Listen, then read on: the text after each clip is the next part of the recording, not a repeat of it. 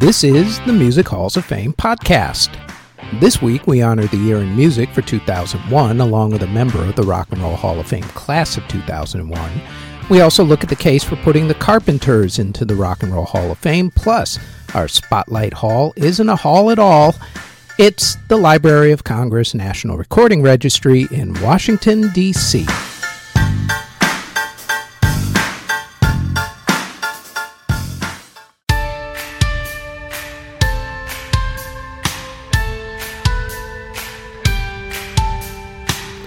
Before we get going with the podcast, like everyone tells you, please like, subscribe, and hit the notification bell so you'll know when these podcast episodes drop, which is usually every Thursday. Now, on to this week's episode.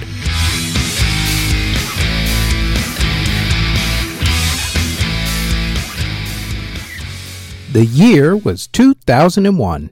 In music, on September 7, 2001, Michael Jackson held the first of his two 30th anniversary star-studded tribute concerts at Madison Square Garden in New York City. That same day, singer Ryan Adams recorded a music video for his song New York, New York. In the video, Ryan stood on the Brooklyn side of the East River with the skyline of Lower Manhattan behind him. Among the buildings of the skyline were the Twin Towers of the World Trade Center.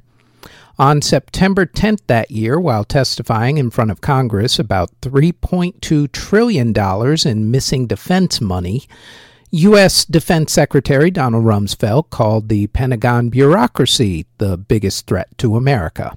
On the evening of September 10th, Michael Jackson performed the second of those 30th anniversary tribute concerts at Madison Square Garden, less than a couple miles away from the World Trade Center. The morning of September 11, 2001 started out as a pretty, relatively warm, sunny day in New York City and also in Washington, D.C. There were new album releases that day from Jay-Z, Mariah Carey, and Bob Dylan. Singer, actor, and writer Seth MacFarlane of Family Guy fame and rapper and actor Mark Wahlberg were both scheduled to be on flights out of Boston, Massachusetts, going to Los Angeles, California that morning, but both of them missed their flights. Those flights were the planes that went into the World Trade Center. The first one at 8:46 a.m. By the time the morning had ended, 4 airplanes were hijacked and crashed in New York City, Washington, D.C., and Pennsylvania, and almost 3,000 people lost their lives. MTV and VH1 stopped playing music videos and instead played news reports from CBS News. The Latin Grammy Awards, which were scheduled, were canceled.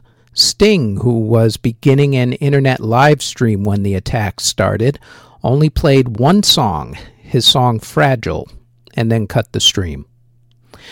After the events of that day, the new century would be marked in the human consciousness by before 9/11 and after 9/11.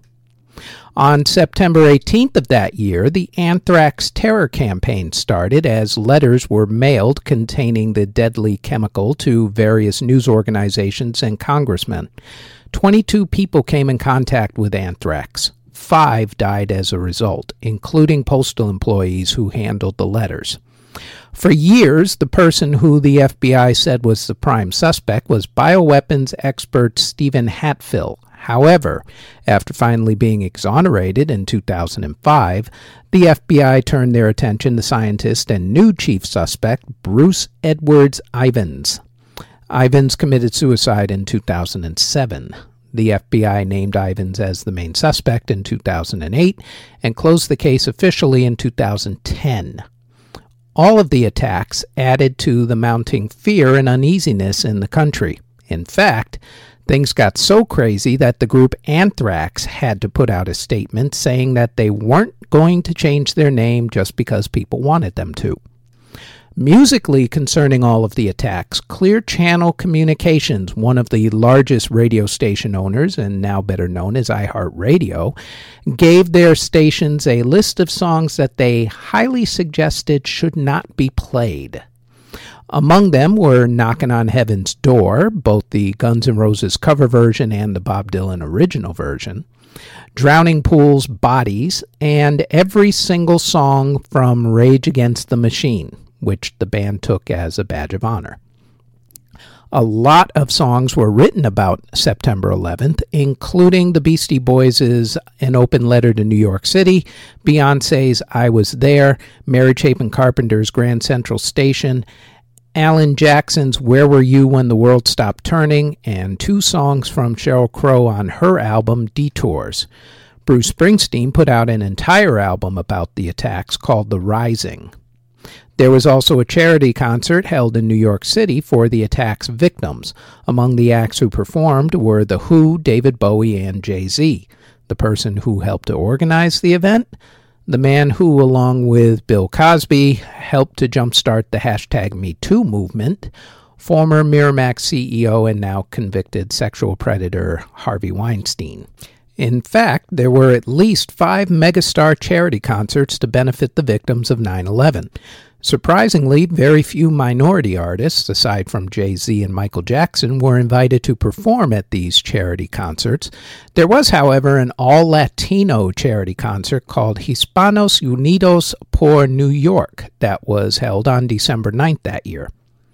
Artists like Sheryl Crow and the Dave Matthews Bands either changed the songs that they were releasing around that time period, pulled certain songs off of upcoming albums, or changed album covers for upcoming releases because of the anthrax attacks and also the 9/11 attacks.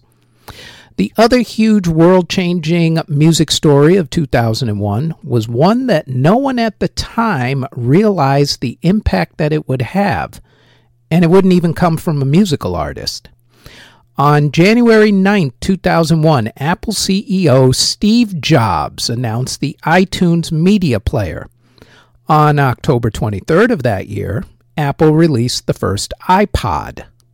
After those 2 events, music was never the same, for better or for worse, your choice.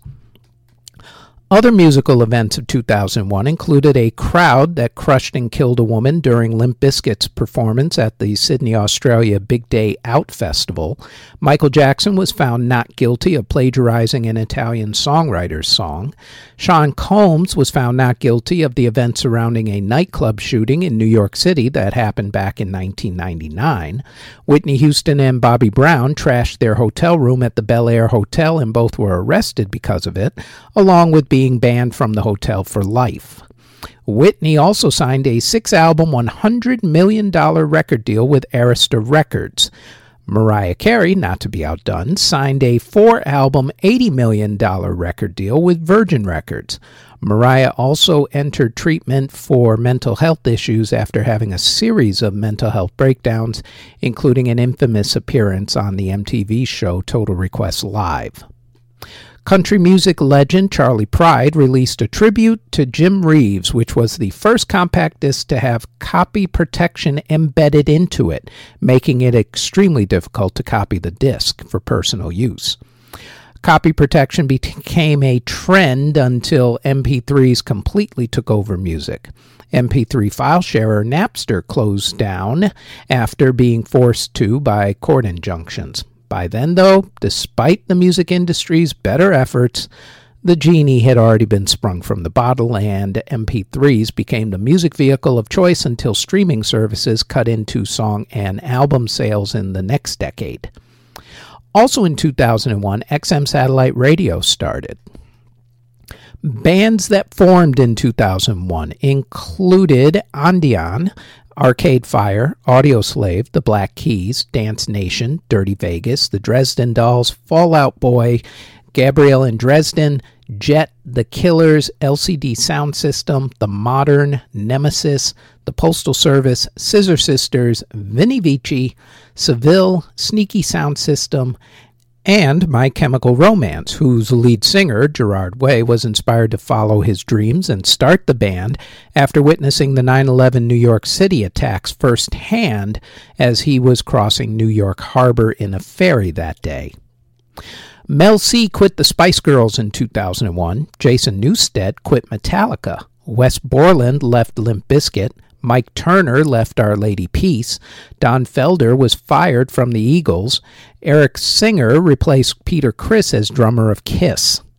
Bands that either broke up before, of course, their inevitable reunions or announced their hiatus included All Saints, the Afghan Whigs, Aqua, Babes in Toyland, Breathe, Damn Yankees, Deep Blue Something, Elastica, Groove Theory, James, L7, N17, Orbit, Republica, Savage Garden, Semisonic, Skunk Anansi, Sunvolt, TKO, Total, Tilt, The Toadies, Twisted Sister, Escape, and Electric Light Orchestra, better known as ELO, who then reformed later in the year without original member Jeff Lynne. Other groups that reformed in 2001 or came back from their hiatus included Level 42, The Monkees, Maroon 5, Roxy Music, and Sunny Day Real Estate. Jennifer Lopez became the first female artist to have a #1 album and a #1 movie that she starred in during the same exact week when her album J-Lo and her movie The Wedding Planner both hit #1 that week. Billboard's biggest selling album of the year, though, was Linkin Park's Hybrid Theory. Other big sellers were from Shaggy, NSYNC, Janet Jackson, Enya, Stained, Alicia Keys, Destiny's Child, Creed, Gorillaz, Aerosmith, the Oh Brother Where Art Thou soundtrack, and the Now That's What I Call Music Volume 6 compilation album. Janet Jackson's song All For You was added to 3 major mainstream radio formats in its first week of release, becoming the first song to ever do that. Billboard's biggest selling song of 2001, however, was Lifehouse's Hanging by a Moment. Other big songs were Fallen from Alicia Keys, Drops of Jupiter by Train, I'm Real from Jennifer Lopez and Ja Rule, If You're Gone from Matchbox 20, Let Me Blow Your Mind from Eve and Gwen Stefani, Thank You from Dido, again from Lenny Kravitz, Independent Women from Destiny's Child, and No Doubt's Hella Good. Heavy metal was still breathing, although it had fully transformed into rap rock and pop punk with bands like Linkin Park, POD, and Sum 41 topping the charts. Big bands like Nickelback, Aerosmith, Entombed, Drowning Pool, Gwar, Tool, System of a Down, Slipknot, Slayer, Judas Priest, Megadeth, and Avenged Sevenfold all put out albums that year as well. In country music, some of the biggest albums of the year were LeAnn Rimes' I Need You, Lone Star's I'm Already There, Trisha Yearwood's Inside Out, Toby Keith's Pull My Chain, Garth Brooks' Scarecrow, George Strait's The Road Less Traveled, Tim McGraw's Set This Circus Down, Brooks and Dunn's Steers and Stripes, and greatest hits albums from Martina McBride and Reba McEntire. Best-selling country songs included Toby Keith's You Shouldn't Kiss Me Like This, I'm Just Talking About Tonight, and I Want to Talk About Me. Also, Alan Jackson's Where Were You When the World Stopped Turning, his 9/11 tribute song, and Where I Come From. Brooks and Dunn's Only in America and Ain't Nothing About You. Jamie O'Neill's There Is No Arizona and also When I Think About Angels. Lone Star's I'm Already There and also Tell Her. Kenny Chesney's Don't Happen Twice, Diamond Rio's One More Day, Tim McGraw's Angry All the Time and also Grown Men Don't Cry, and the Dixie Chicks, now known simply as the Chicks' song Without You. In hip-hop, the biggest albums of the year included DMX's The Great Depression, Tupac's Until the End of Time, Jay-Z's The Blueprint, which came out on 9/11. D12's Devil's Night, Ja Rule's Pain is Love, Nas's Stillmatic, Lil Bow Wow's Doggy Bag, Ludacris's Word of Mouth, Juvenile's Project English, and Jadakiss's Kiss the Game Goodbye. Big singles included Outkast's Miss Jackson and also So Fresh and So Clean, Clean, Nelly's Ride With Me, EI, and #1, Jay-Z's Izzo and Girls, Girls, Girls, Trick Daddy's I'm a Thug, D12's Purple Pills, Missy Misdemeanor Elliott's Get Your Freak On, Eric Sermon's Music, Ludacris's Area Codes, Fabulous's Can't Deny It, and Nas's Uchi Wally. In dance music, BPM became the first dance channel on Sirius XM, which launched that year. Despite England having a serious foot and mouth disease, insert your own joke about British politics there, the country still held its heavy slate of music festivals. Among the albums that were released in 2001, well, there was Tiesto's first solo album, In My Memory, also Paul Van Dyk's The Politics of Dancing, Daft Punk's Discovery, Jamiroquai's A Funk Odyssey, and Ministry of Sounds' The Chill Out Session. Big EDM singles included Roy Da Silva and Cassandra's Touch Me, Daft Punk's Harder, Better, Faster, Stronger, Roger Sanchez's Another Chance, Tiesto's remix of Delirium and Sarah McLachlan's song Silence, Io and Nadia Ali's Rapture, Faithless's We Come One, Andy C's Body Rock, Lasco's Something, Armin van Buuren's The Sound of Goodbye, Paul Van Dyk's We Are Alive, Dirty Vegas's Days Go By, which became huge after being used in a car commercial that year, Basement Jaxx's Where's Your Head At, Fatboy Slim's Song for Shelter and also Weapon of Choice, and the Chemical Brothers' It Began in Africa, and Star Guitar. The top 10 DJs on DJ Mags' Top 100 DJs poll for the year were John Digweed, Sasha, Danny Tenaglia, Paul Van Dyk, Paul Oakenfold, Tiesto, Carl Cox, Mauro Picotto, Steve Lawler, and Deep Dish.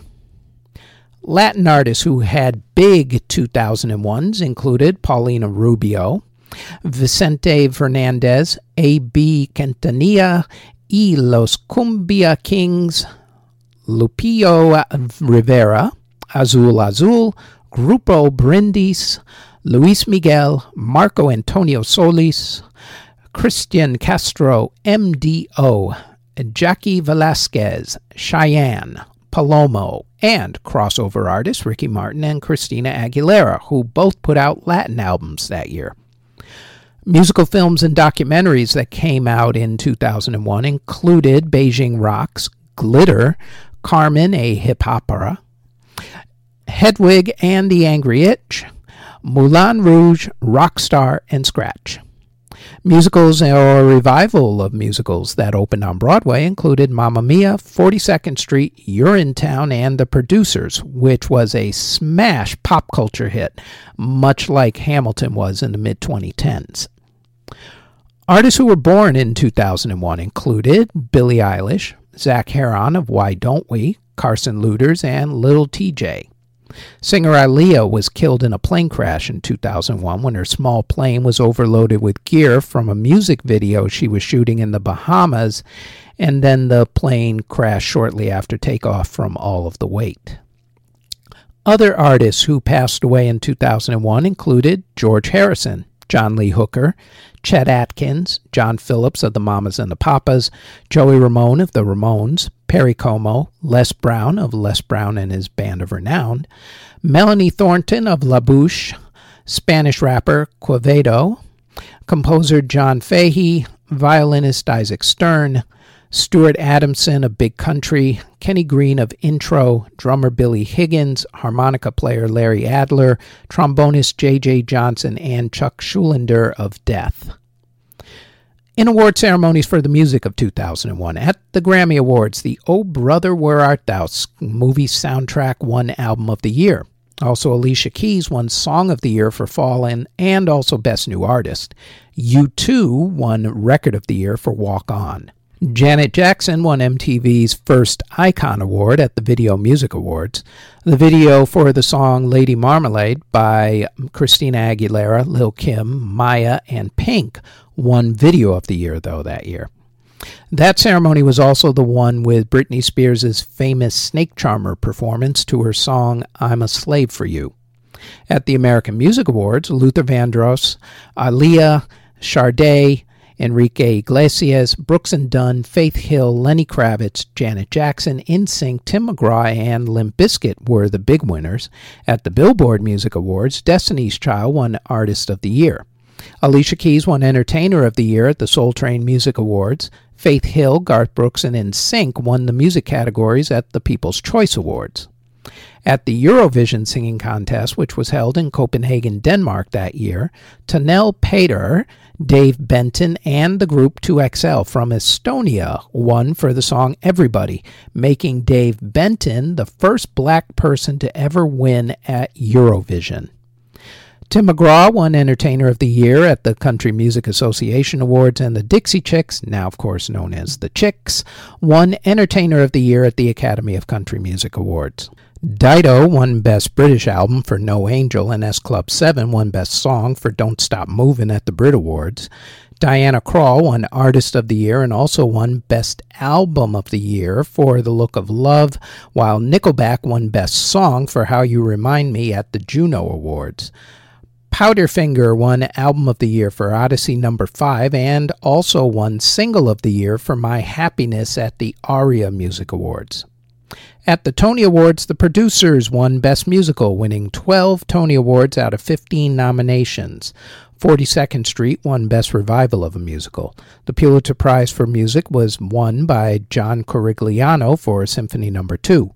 Musically at the Academy Awards, Randy Newman won Best Song for If I Didn't Have You from the movie Monsters, Inc., and Howard Shore won Best Original Score for The Lord of the Rings, The Fellowship of the Rings. P.J. Harvey won the Mercury Music Prize for the album Stories from the City, Stories from the Sea. The 2001 Rock and Roll Hall of Fame induction ceremony was held on March 19th at the Waldorf Astoria Hotel in New York City. The Rock and Roll Hall of Fame inducted guitarist James Burton and pianist Johnny Johnson into the Sidemen category. Island Records founder Chris Blackwell was inducted into the non-performers category. And in the performers category, the Hall inducted Aerosmith, Solomon Burke, Michael Jackson, the Flamingos, Paul Simon, Richie Valens, Steely Dan, and this next group.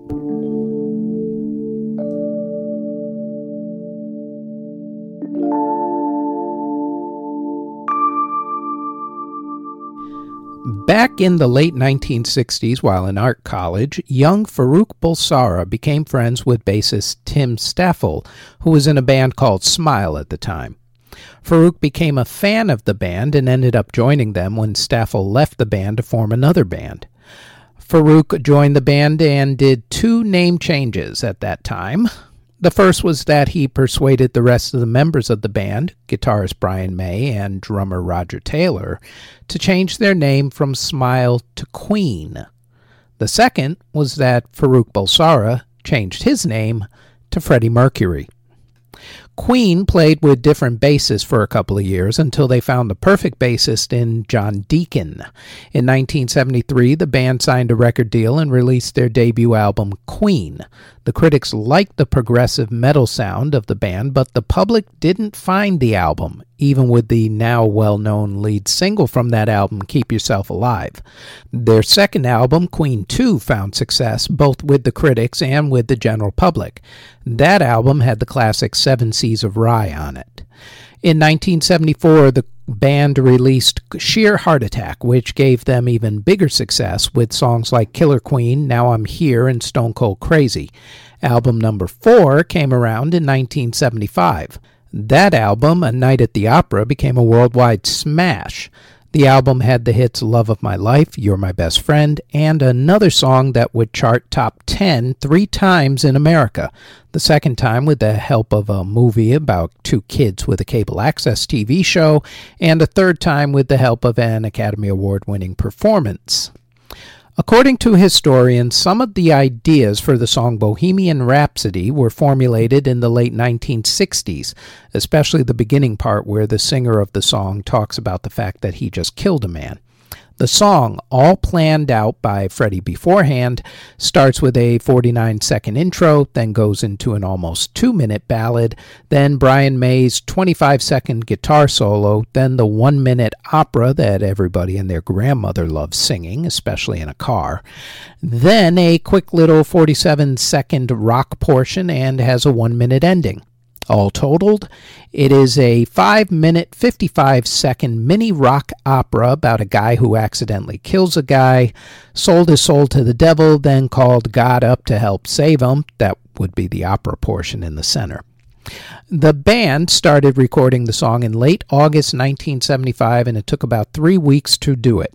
They had rehearsed it for 3 weeks beforehand. They layered over 100 different tracks onto the song.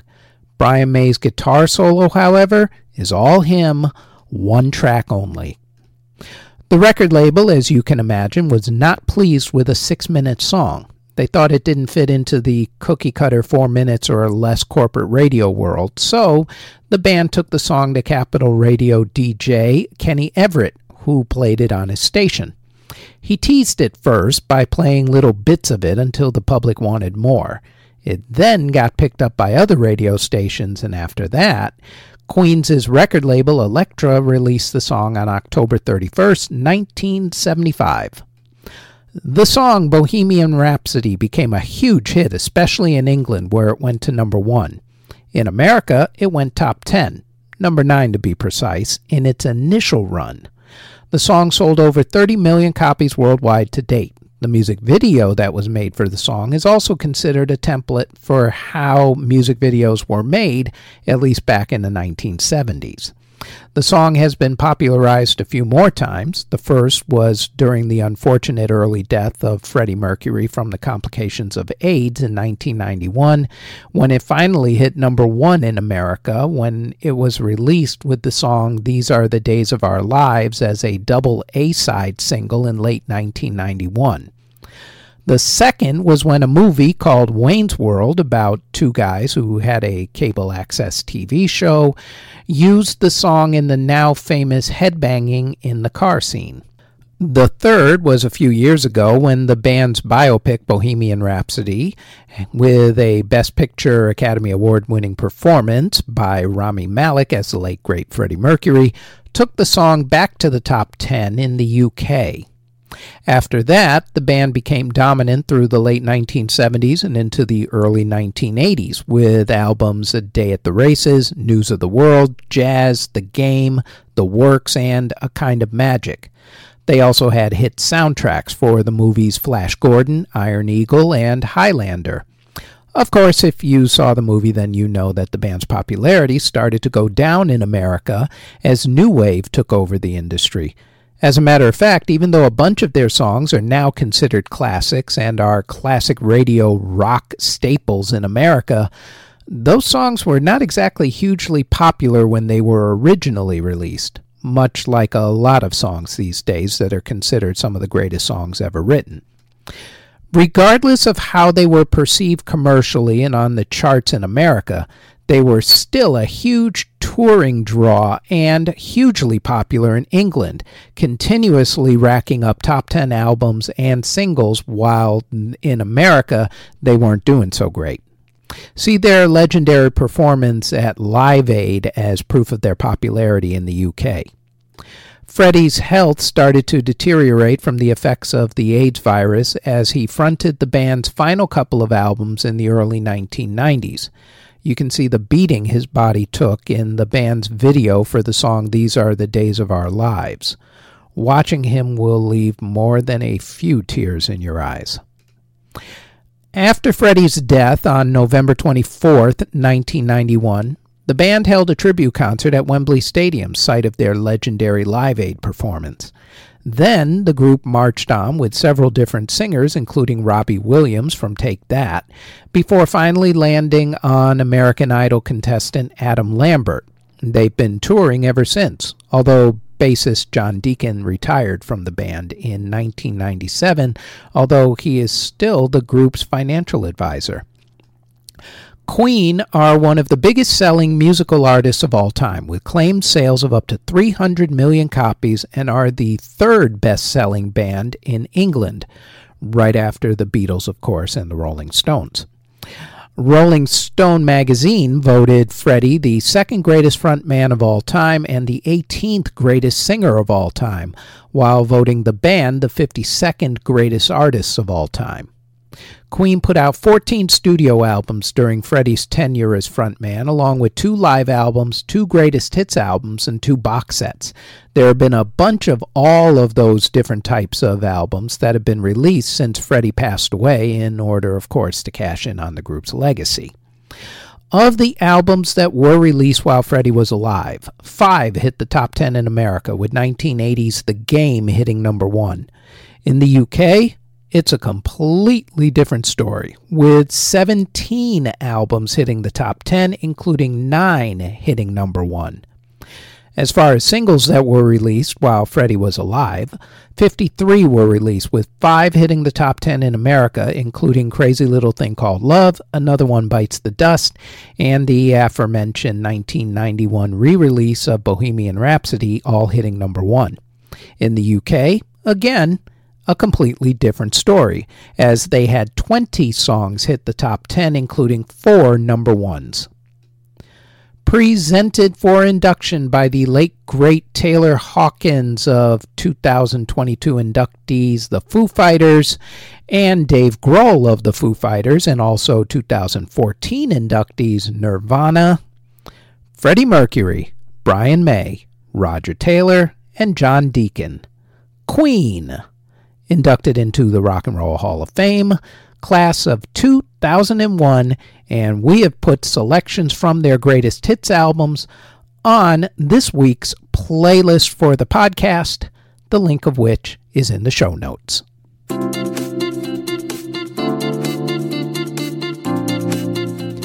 Before we go any further, we'd like to tell you about our other podcast, the Music History Today podcast, where we go over the events, music releases, births, and passings for that day in music history.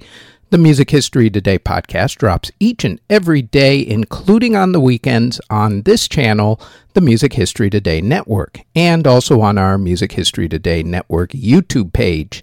Now, back to the Music Halls of Fame podcast.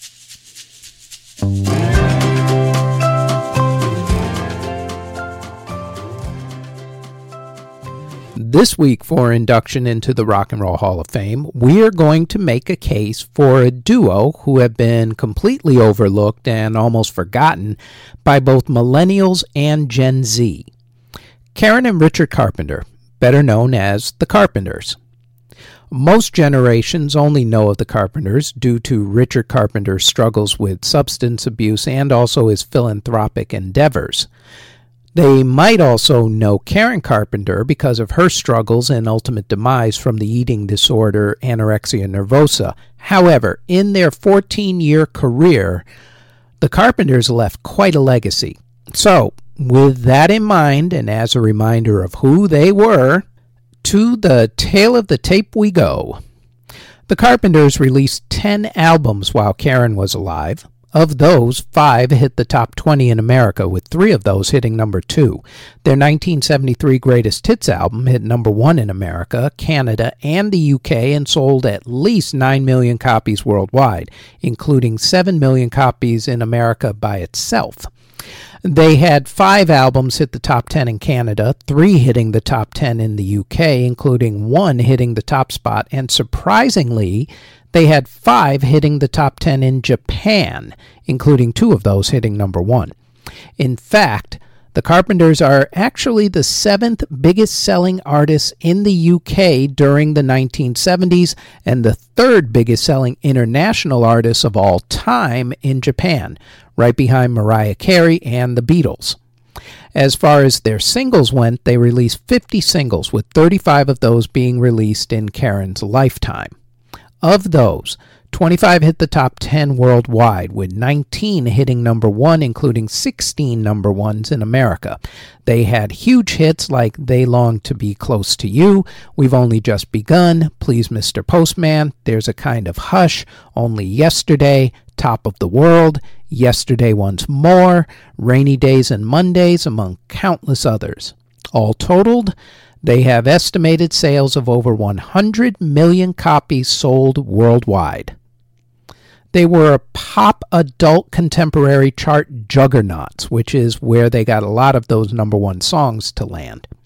And while they're known for slow songs, smooth vocals, and especially Karen's silky smooth voice, A lesser thing that is remembered about them is that Karen was actually a great drummer. In fact, one poll that was done during the group's heyday actually named Karen as the greatest drummer alive.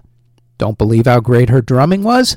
Just Google Karen Carpenter drumming on YouTube and you will see for yourself.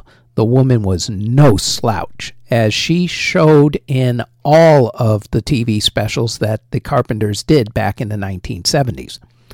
They also won 3 Grammy Awards and 1 American Music Award. Rolling Stone called them the 10th greatest duo of all time. Paul McCartney once said that Karen had the best female singing voice in the world, and Michael Jackson said that the duo was one of his childhood influences. There have been a lot of campaigns to get the Carpenters into the Rock and Roll Hall of Fame over the years. They've basically been blown off and scoffed at by the Hall voters because their music is considered, quote, too soft, end quote, for the Hall. However, current trends in voting have seen a shift in who the Hall is letting in by including country crossover artists and also artists like Lionel Richie, who is also considered too soft for the Hall at one time. Perhaps now is the time for the Hall to see fit to put Karen and Richard Carpenter into the Rock and Roll Hall of Fame. And if you need a reminder as to who exactly they were, we've put their songs also on the playlist. The link is in the show notes, as always.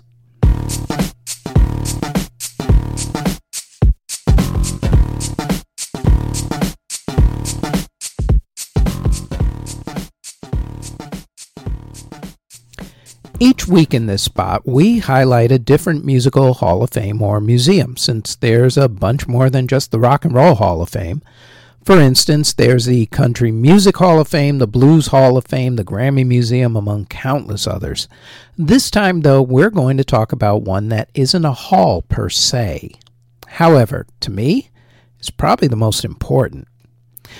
The Library of Congress, aside from being a place in the movie All the President's Men, is the nation's library. Established in April of 1800, it has more than 38 million books, 14 million photographs, 70 million manuscripts, and 5.5 million maps. From a musical standpoint, it's important for a couple of reasons. The first is that it has over 8 million pieces of sheet music and over 3.5 million recordings. The second, and more important reason, is what it does with certain recordings.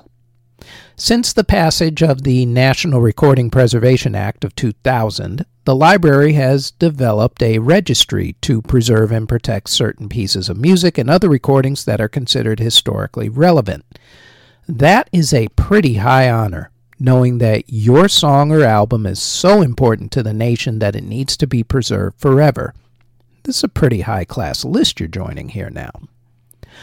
Some of these recordings are actually speeches or radio shows from yesteryear. For instance, the earliest recorded version of Abbott and Costello's Who's on First comedy sketch, Orson Welles' original War of the Worlds radio broadcast, and Dr. Martin Luther King's famous I Have a Dream speech are all in the registry, as are the first recordings on cylinders that Thomas Edison used to show off the phonograph at an exhibition. The first official class was in 2002. There were 50 recordings that were all declared important, and all of the above-mentioned recordings were in that first class. She is called the Empress of the Blues. She is considered the most popular blues singer of the 1920s and 30s. She influenced not only the blues, but also jazz music. She is Bessie Smith. Bessie Smith was born on April 15, 1894 in Chattanooga, Tennessee. Her parents both died by the time she was 9 years old. Her older sister stepped in and raised her. Because of her poor upbringing, Bessie didn't get an education. Instead, her and her brother played music and sang on the streets of Chattanooga in order to make money for the family. When Bessie was a teenager, her brother went away with a traveling performance group. When he got back, he got Bessie an audition with the group. She was hired not as a singer, though, but as a dancer, because the group already had a singer. as it turns out, the legendary Miss Ma Rainey. After a while, though, Bessie moved on to other groups and made a name for herself on the East Coast and in the South between 1930 and 1920. Right around 1920, record labels started looking for black female singers to sign, mainly due to the popularity of the song Crazy Blues by Mamie Smith. By then, as record labels wanted to cash in on black female singers after excluding them for decades upon decades, Bessie was ready to dominate blues music. She signed a record deal with Columbia Records in 1923. After that, her career skyrocketed. She appeared on Broadway in one play and also appeared in one film called St. Louis Blues, which itself was inducted into the National Film Registry in 2006. However, she really made her mark with recordings, of which she made almost 200 recordings in her career and became one of the biggest stars of early recorded music. She also made her name and living with her appearances in speakeasies and on vaudeville stages. Her first record, Downhearted Blues, with the B-side Gulf Coast Blues, was a smash hit. The song was written by jazz singer Alberta Hunter, with music written by pianist Lovie Austin. Hunter sang the first known version in Chicago with King Oliver's band out in Chicago and then recorded it in 1922. In 1923, Bessie decided to record the song, but she only had Clarence Williams' piano accompanying her, not a band. The single sold 780,000 copies in the first 6 months and eventually sold over 2 million copies, which was no small task in 1923, mind you. Smith's version is considered one of the greatest songs of the 20th century, along with being selected for induction into the Grammy Hall of Fame and also the National Recording Registry. During her career, Bessie became the highest-paid African-American performer in the world, mainly due to her live performances, as she never received her proper royalties from her record sales with Columbia Records. In fact, she at one time made $2,000 per show, which works out to about $35,000 in today's money. Bessie enjoyed the luxurious life so much that she traveled America for her gigs in a custom-made railway car, which, when you think about the treatment of African Americans during that time period, was quite remarkable. Her personal life was colorful, to say the least. The lady stood at 5 foot 9 inches, weighed 200 pounds, and was tough. Once, according to legend, someone tried to stab her after she performed on stage in Chattanooga, Tennessee. With the knife still stuck in her chest, she chased after the person and then went to the hospital. She performed the next night as well. She also wasn't afraid to punch out a man or woman or even 2 or 3. In fact, she knocked out her husband's mistress once Bessie caught them together. Bessie once had the Ku Klux Klan picket one of her shows. Big mistake on the Klan's part. Bessie got so angry that she went out to the Klan and yelled at them to leave or she would get angry, and they did not want to see her get angry. The Klan picked up and left, which was a very smart decision for a bunch of really stupid people. Bessie was also said to love 3 things in her life: singing, sex, and alcohol, and she did all 3 of those in heaping helpings. She enjoyed lots of sex with both men, women, and a combination of both from time to time, supposedly. Unfortunately, Bessie Smith passed away on September 26, 1937, at the age of 43, when a car that she was a passenger in collided with a truck. She had more than 10,000 people attend her funeral in Philadelphia, Pennsylvania. Her influence can be found in a number of singers, especially blues singers, that she left her mark on. In fact, Janis Joplin, not exactly a slouch in blues singing herself, paid for Bessie's headstone when she found out that Bessie was never given a headstone for her gravesite.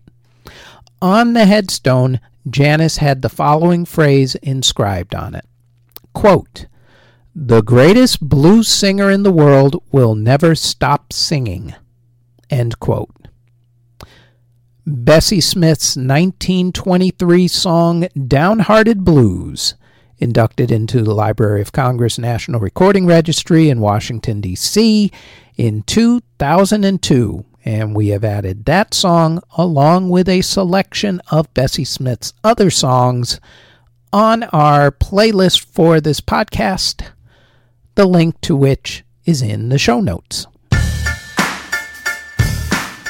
The Music Halls of Fame podcast is part of the Music History Today network, which can be found under Music History Today on Spotify, Apple Music, Amazon Music, iHeartRadio, or wherever you get your podcasts from, and also on our YouTube page under Music History Today. Thank you very much for listening.